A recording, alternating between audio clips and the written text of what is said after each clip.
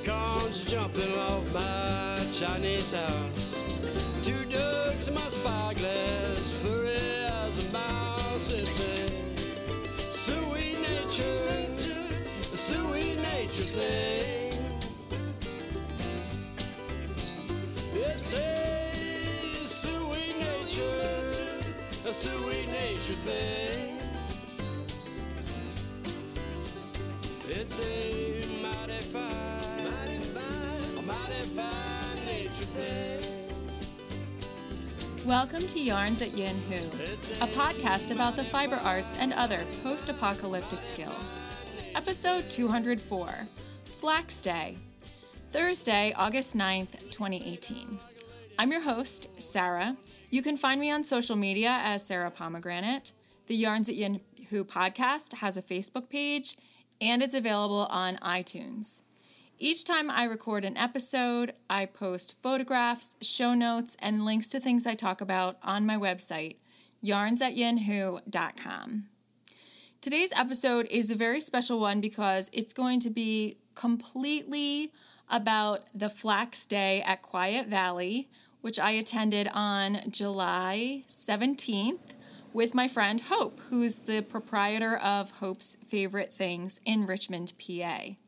You've met Hope on the podcast before, and I'm very pleased that she has agreed to join me today so that we can work through all of the different parts of flax processing and flax spinning that we learned on Flax Day at Quiet Valley. Welcome, Hope, and thank you for joining me on this episode. Well, thank you for having me, Sarah. Can you tell us a little bit, first of all, about Quiet Valley? Because that's where we went to learn all of this, and you have a little bit of a history participating in historical events there. Yeah, so Quiet Valley, it's a living historical farm up in Stroudsburg, and I first heard about it years ago. The previous owners were actually was a teacher of mine.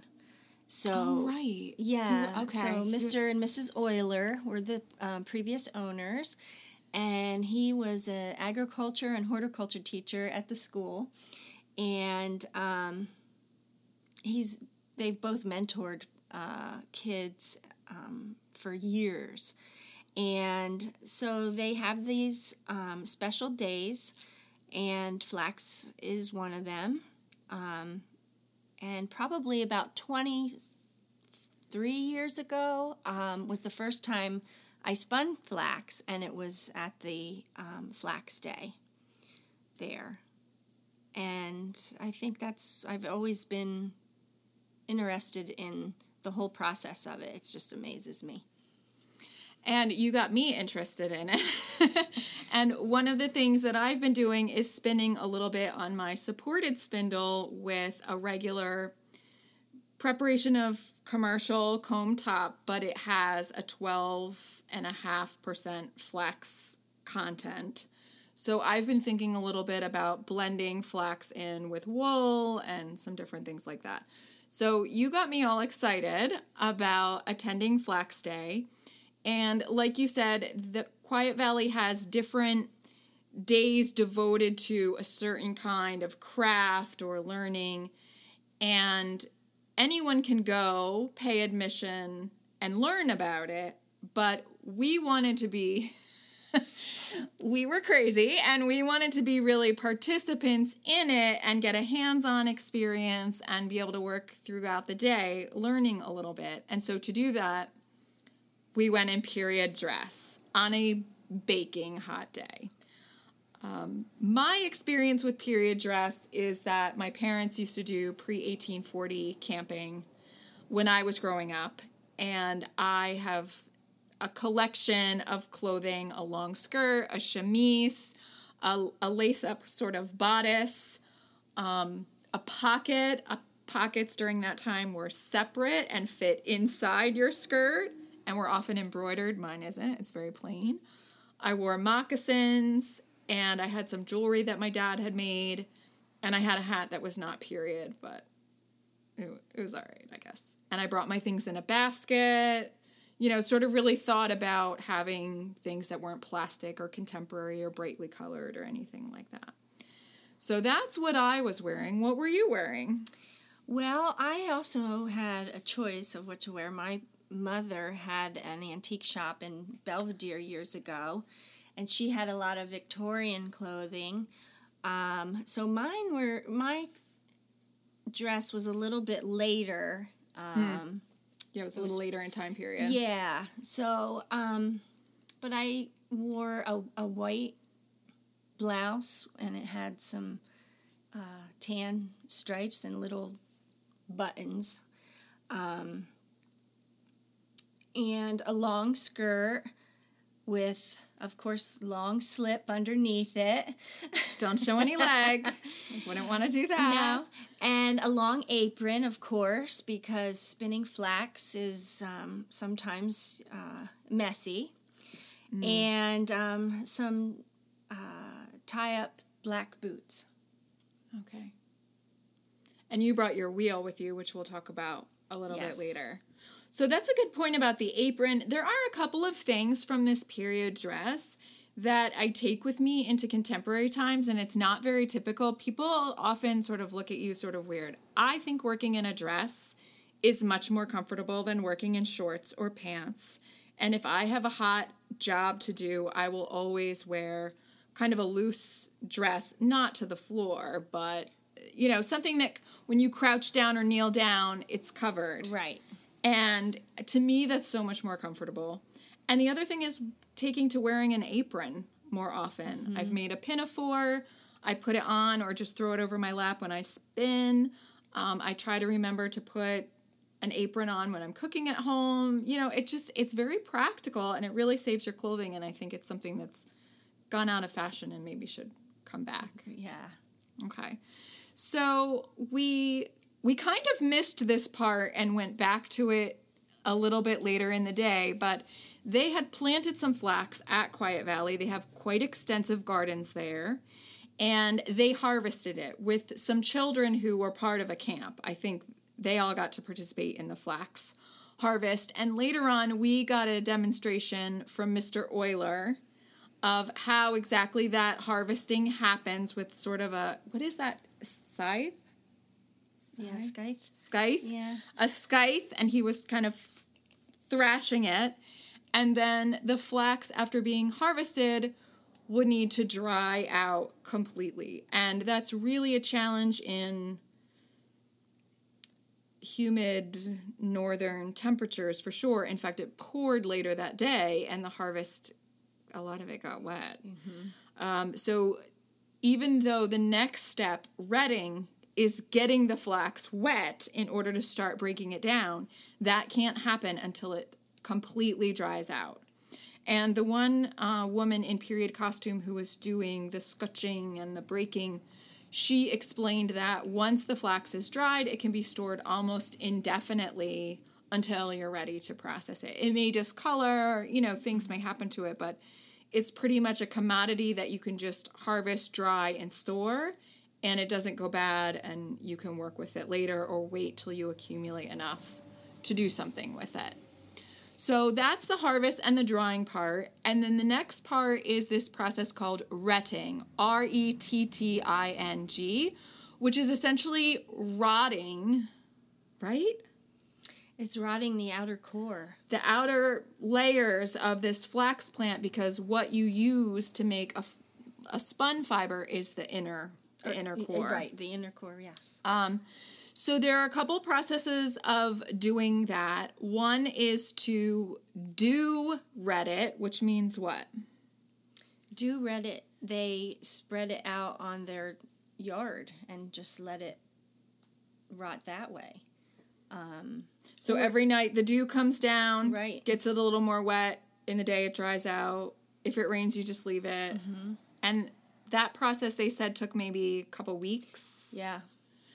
And then the other process is vat retting, which means what? Well, then you would take the bunch and either submerge it into a pond or a tub or, some kind of body of water that. But And then, there's always the chance of letting it rot too long.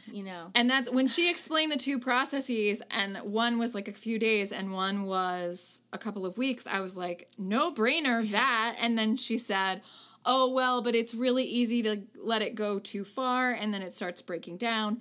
And the only way to know is to pull some out, dry it, see what you've got, and then you can either pull the whole bunch out or let it go further. So that seems to have a lot more question marks, the vat retting. Mm-hmm. In the final product, it was also clear that the vat retted flax was paler and more pure in color, and the dew retted flax had more of like a dull brownish or greenish appearance to it. The next step is breaking. Want to talk about that?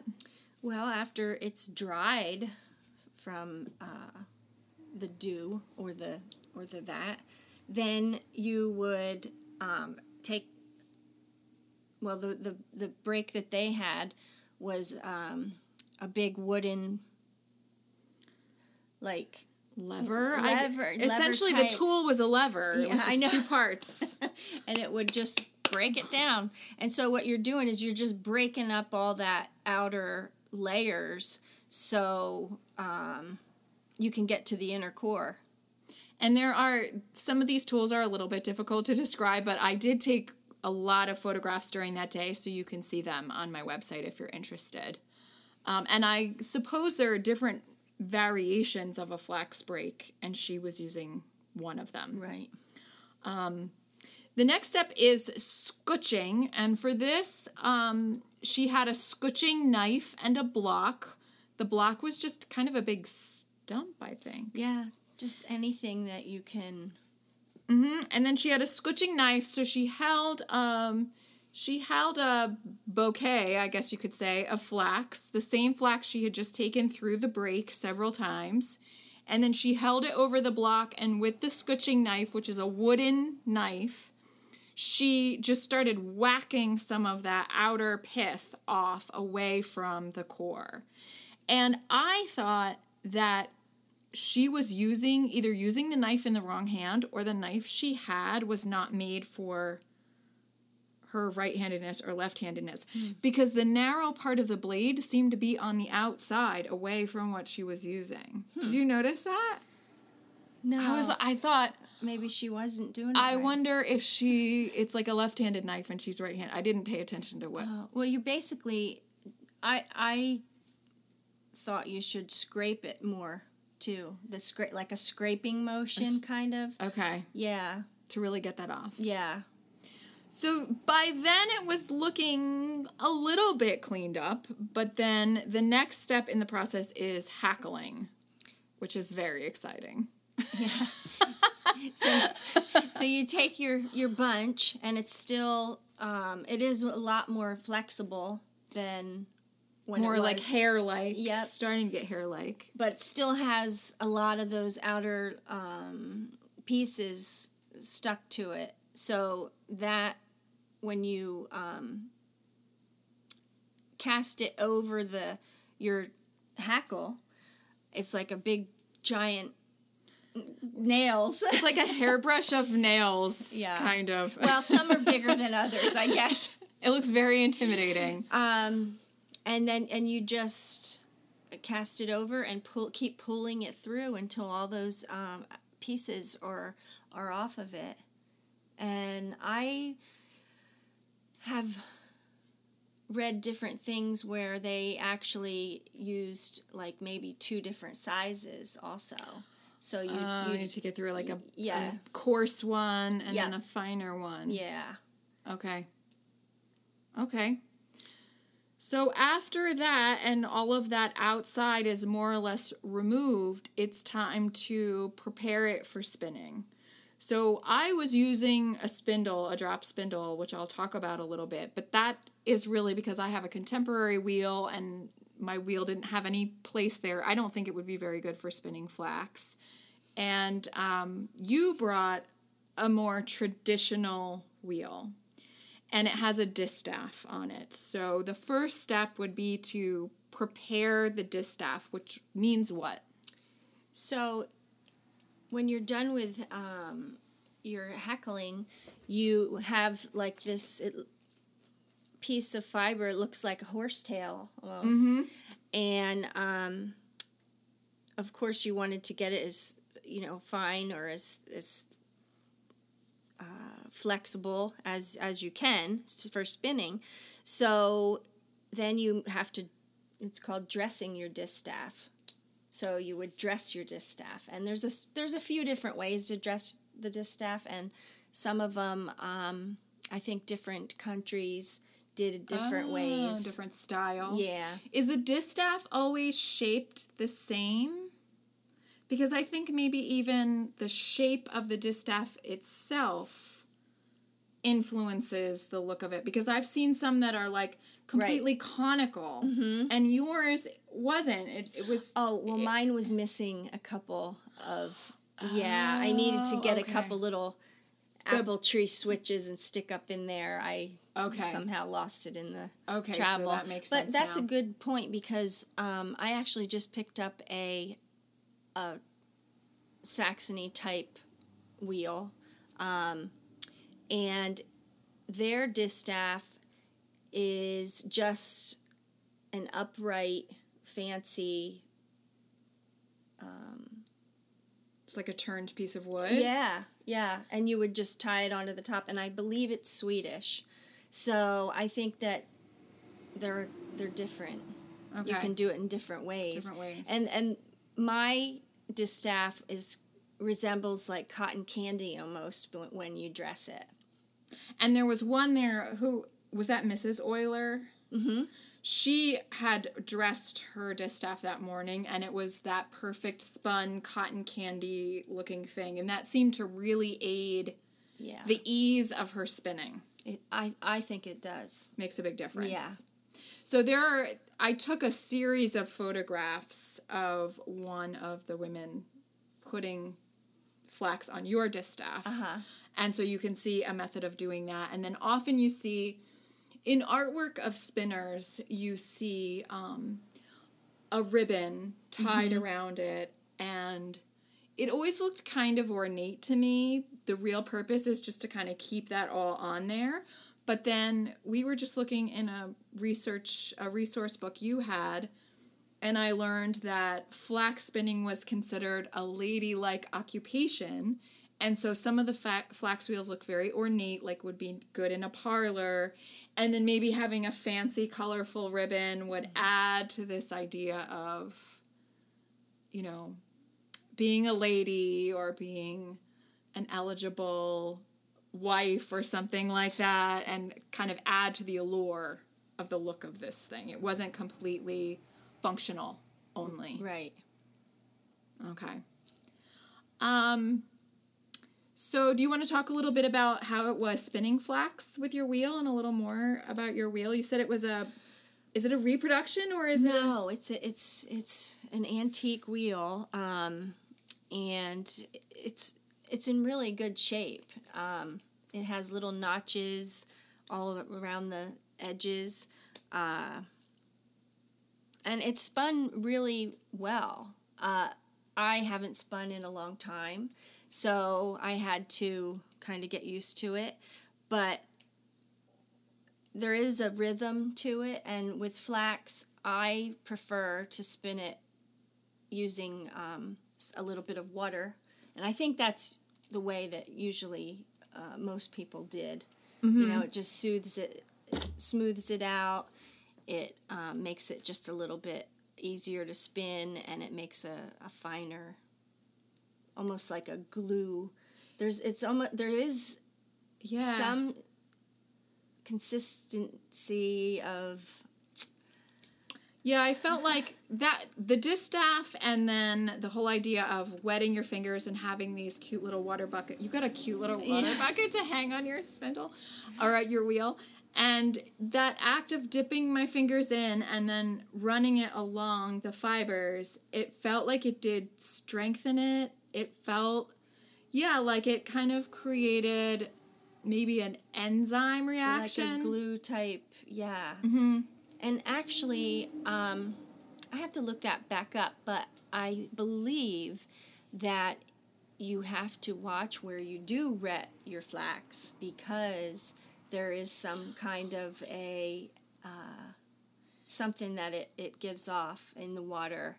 So you wouldn't want to wet it in the cow trough, maybe, that the cows are eating or anything of that. Or if you're going to put it on your garden or your field, yeah, it might have a bad reaction. Yeah, I can't remember this. Okay. Yeah. Yeah, there was some discussion of like where you could do that and why people, another reason why people may have redded it as opposed to vat redding. Mm-hmm. Especially since if you were going to make anything substantial, you would be doing huge quantities of it. Right. We only saw like a very small harvest. Right. So the distaff, the water, and then the other thing we learned that's particular to flax spinning is that it's spun first with an S twist. That somehow that is a natural growth characteristic of the fiber, and whereas we would typically spin our singles of wool with a Z twist, you start spinning the flax with the S twist. And then if you're going to ply any of it, you would ply it in the Z twist. That was very, very difficult, like a learning block for me. Because when I started, I got a little chance at your wheel, and I could not keep the treadle going in the S twist. I had a really hard time. So, you seem to pick it up. Well, no, not really. I was having a hard time. I mean, once you start, it's like anything else. You get into a rhythm. But those old wheels sometimes, they don't run as smooth all the time, and they jump or... Yeah, and you're learning how to... I think with wool spinning, I'm used to doing a certain amount of drafting, either a forward draft or a backward draft or draw. And with flax, it was more just keep smoothing it out and feeding it onto the wheel. There wasn't really that act of drafting, and I think I naturally wanted to do that. Yeah. With the drop spindling, I brought my Jenkins Turkish spindle, which would not be an ideal tool, but I did manage to do some spinning on it. And I didn't have a distaff, so I just had a bunch of it in my hand, and I was doing a kind of drafting. I was dipping my fingers in the water and then pulling a bit out and trying to get a consistent evenness to it and letting it drop. It was very strong, so I didn't have a lot of problems with it breaking. Letting it drop pretty far to the ground and then winding it around. It was very stinky. It was very stinky. And when I finally took it off my Turkish spindle, there was like that residue all over the shaft and both of the arms. I was a little bit worried, but I did get it off. I was able to get it off and to buff the wood up again. But it was pretty interesting. Yeah. Even just that couple hours of spinning, it was pretty intense. Yeah. Yeah. So what are my options with a distaff with a drop spindle? Well, they do make some little distaffs that hang from your arm that you can use also. I think I've also seen them tuck one up under their armpit kind of thing, like it's on like a broomstick or some kind of yes. Something a paddle that you could put under your arm and then you would have it. Maybe I should explore those options. I think that would be fun. So one thing that it's difficult not to notice throughout this process is there's a lot more waste product than there is beautiful, soft, pliable flax ready to spin.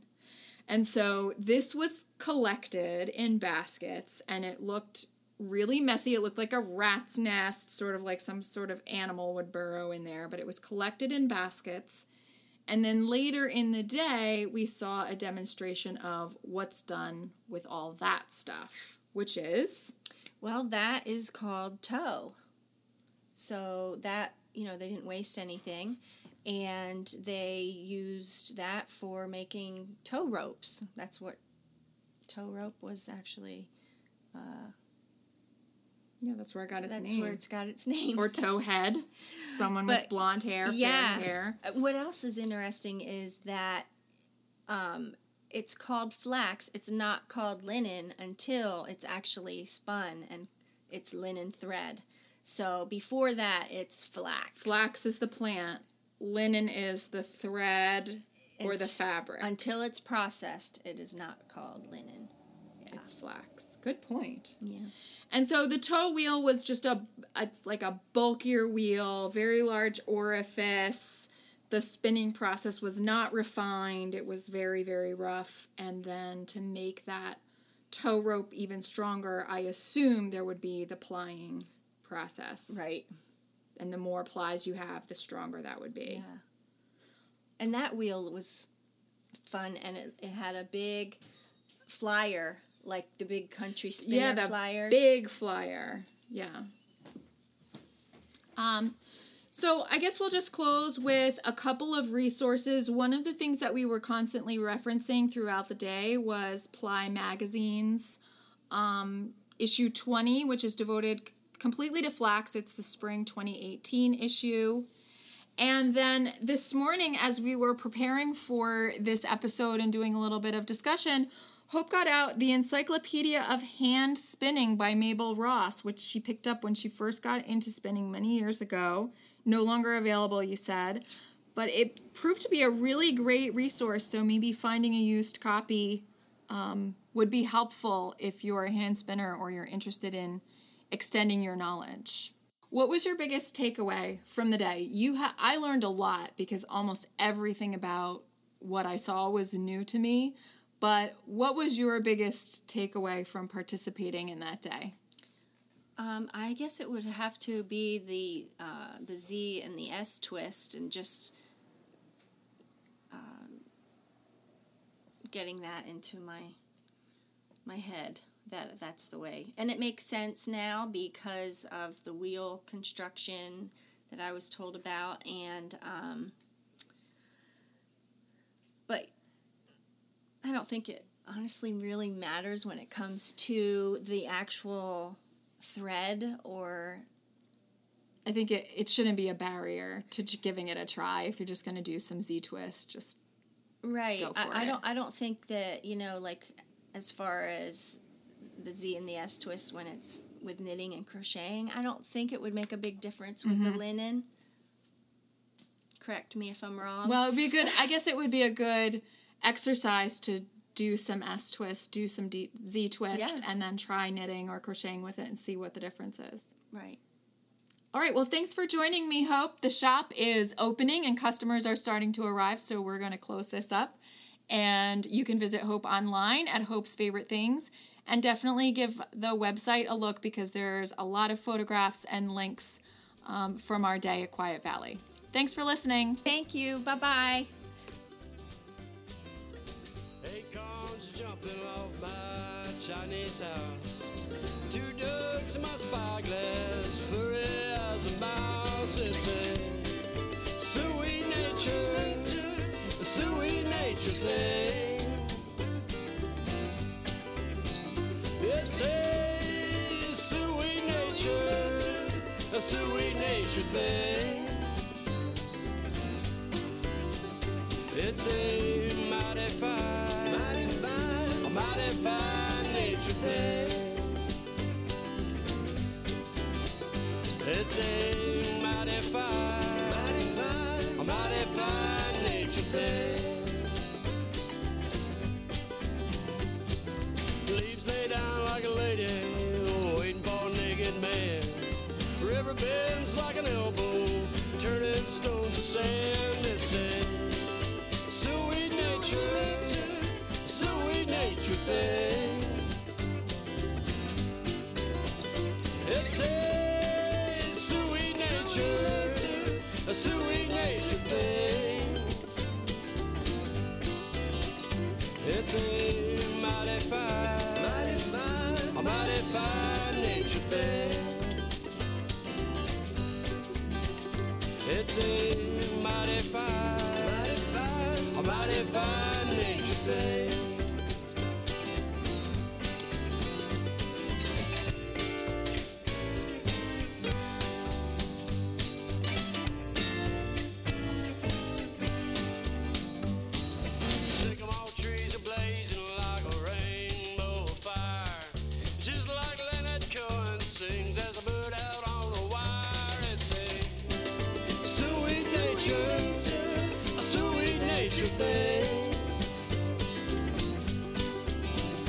It's a sweet nature, a sweet nature thing. It's a mighty fine nature thing. It's a mighty fine nature thing.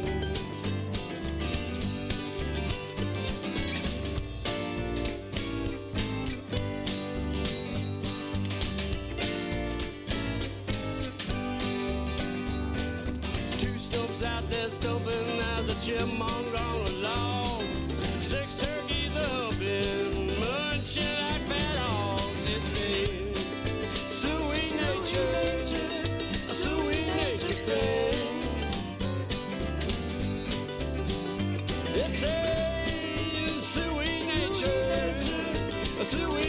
thing. It's a mighty fine nature thing. It's a mighty fine nature thing.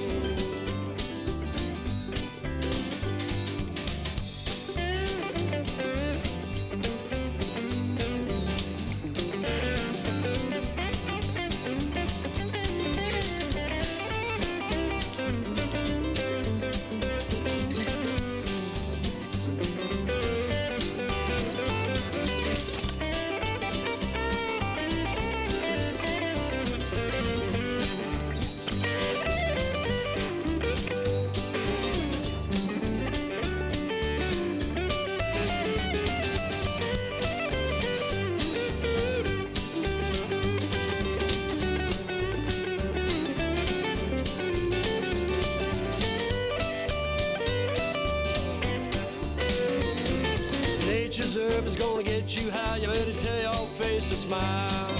Jump in the river naked and hike a country mile. It's a sweet nature thing. It's a sweet nature thing.